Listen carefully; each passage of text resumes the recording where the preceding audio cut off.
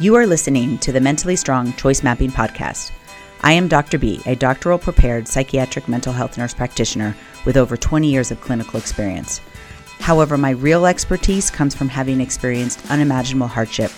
As a result, I created choice mapping, a cognitive behavioral approach. Listen and learn how choice mapping makes you mentally stronger. Hi, I'm Dr. B, psychiatric nurse practitioner. Today I'm going to be talking about what's going on in the world right now, specifically our country. It is June 2020, and as I watch the news, I get a lot of hurt, anxiety, fears about what's going on. We are just 3 months into discussing this pandemic, and now our country has gone into multiple riots in multiple cities. And personally, being an empath, I feel the weight of that.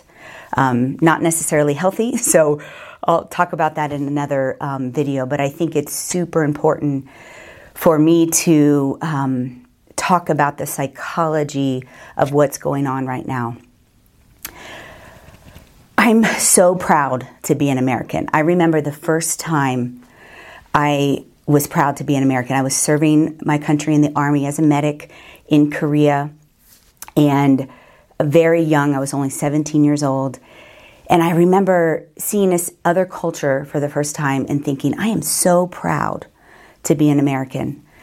I've served in the military, I've done missions work, and each time I do some of those things, again, I'm proud to be an American. But as I experience life more as an empath and I identify with my fellow Americans, I realize that not everybody has that same experience. Maybe they're not so proud to be an American because they've been hurt by the system. I have to acknowledge that white privilege is real. And I benefit from that every day. And oppression is real. It's real everywhere. But right now it's at the forefront of our minds and our decision making because of this incident that happened that has now led into riots, right? We talk about these things being right and wrong, and people are judging both sides. But we have a huge problem because we're not empathizing with our fellow Americans. And today I come to you with the weight of that. And I ask that you acknowledge wherever you are in this, privilege or not privilege culture, that you try to empathize with your fellow Americans, that you identify that oppression is real. And oppression actually changes behavior. It changes the way we feel, our mood. And I can't truly say I understand that. I'm kind of the epitome of white privilege. White, female, straight, educated, middle class. I can't explain or truly identify with feeling oppressed by a culture. But I remember when I married my husband, who happens to be African American, I thought, oh, I'm not racist. I'm married to a black man. And I truly believe there's tons of white Americans that believe that they're not racist. And maybe you're not on that superficial level, but you're not part of the solution. You don't actually understand that we have a whole system that's oppressing others. And so just marrying a black man made no insight for me. But I remember the first time one of my mixed children were judged. I got a glimpse of that. And again, can't truly understand, but I have a glimpse.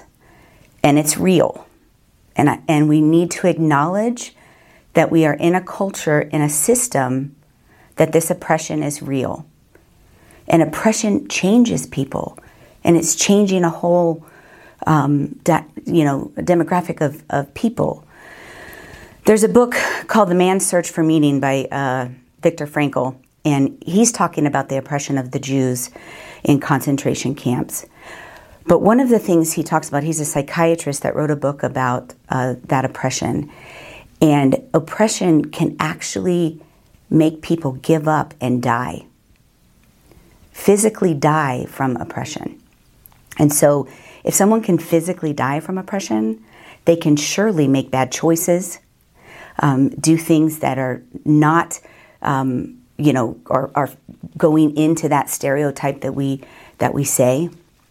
And so this is a huge generational system problem, and I unfortunately don't have specific solutions, but what I'm asking each and every one of you to do is to think about your fellow Americans and how they are viewing the world. And unfortunately, we have to also acknowledge that if we were to put privilege on a continuum, a white female might be at the top, and a black, dark-skinned, low-income male is at the bottom. And we have to acknowledge that.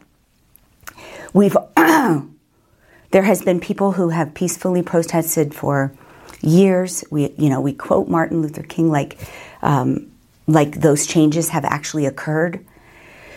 And they haven't. And we still need to push towards those dreams. When we've almost made a joke of it.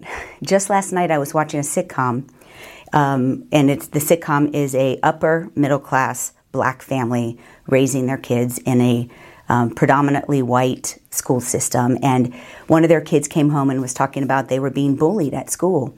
And they made a joke of it, and it was, oh, well, you just have to show your blackness and those white kids will be scared of you. Because people are scared of blackness.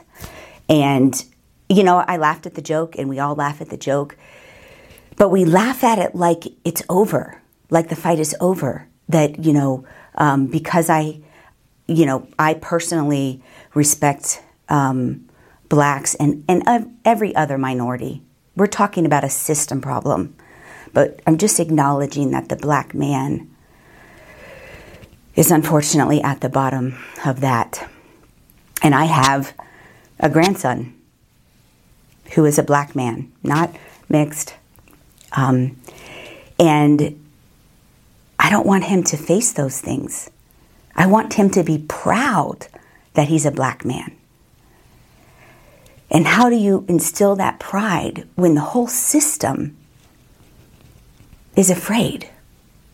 And there are tons of successful black men that are fighting against that stereotype, and we are making small successes every day. But this riot is an example that we're not there yet. We're not even close. That people as a whole do not feel heard. They still feel oppressed. They feel prejudged. In this particular system, we're blaming the police force. And, I want to talk about the psychology of a police officer. They're trained to control a situation. And maybe that's where we've gone wrong. Do we really need our police to control us? Or do we need them to help us and improve things and be a part of the solution? There's definitely prejudgment, stereotypes that police will fight every day. But we have plenty of black men and women and other minority on the police force that are trying. Lots of police are good. And I talk about in another video on domestic violence how I was scared to call the police because the perpetrator was a black male, and I was scared of the response, that somebody was going to get hurt. But they responded beautifully. He was arrested because he rightfully should have been, but nobody was hurt. There was no anger or prejudgment coming from the police at that situation. So I'm sure those things happen in the thousands every day. But the reality is there is a prejudgment. And, you know, there's this whole system of individuals who become police officers because they like that control. They want that power. And they display that when they approach a situation. And going back to privilege, I have never in my life felt afraid when I approach a police officer. Even in my younger years where I might have been doing things that could have caused the police to intervene, and we won't go there, I've never felt afraid of them because I have that white privilege. I don't think they're going to do anything to seriously harm me. And if I were arrested and accused, I truly believe I would get a fair trial. I don't know how many black men in this country could say that. I even find myself saying to my husband, don't get angry in public. So they're going to call the police on you. But I can get angry, right? So the psychology of this is very, very complex. And it's, I don't know how to fix it. But we all need to find a way to be a part of the solution. We need to stop and try to be empathetic to our fellow Americans, regardless of if we can truly understand. I admit I don't truly understand.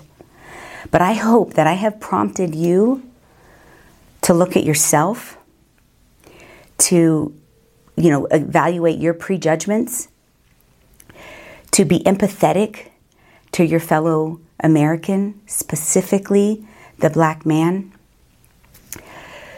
And I just, you know, I pray that we can all kind of understand the psychology of what's going on and that we can find a way to be a part of the solution. The rioting is a description of not being heard. They don't feel heard, and we have all of this anger of years of oppression built up. Plus, we have to throw the psychology of being quarantined to your house for 3 months, not being able to do the things that are fun for you. And now you have an excuse to be angry? Of course. I mean, that makes sense. We're going to go out and we're going to, release that anger. And some people obviously are taking it way too far. But those that are sitting at home judging the rioters, I'm asking you to try to stop. Stop and think about that frustration. I mean, have you ever been so frustrated that you have like a little temper tantrum? I have. And I haven't been oppressed my whole life. So just trying to understand how they got there. Not saying it's right, but how they got to that point. And how we got to this point as a system where we don't listen, where peaceful protests of a football player getting on his knees during the anthem is a problem. Like, there's always this judgment, even when someone's trying to do it peacefully. So stop, take a deep breath, meditate on your own thoughts, your own life experiences. Try to be empathetic to other people's, including the police officers. There are so many people out there serving us. And we need to respect them also. Again, the psychology of this is so complicated. Like, share the video, subscribe find other ways to be mentally strong, learn choice mapping, which is our way of identifying and organizing our problems so that we can move forward, come up with personal visions, maybe even come up with solutions for this. And remember that you too are mentally strong. Thank you for listening. If you would like more information about choice mapping, visit our website, www.mentallystrong.com. And remember, choice mapping makes you mentally stronger.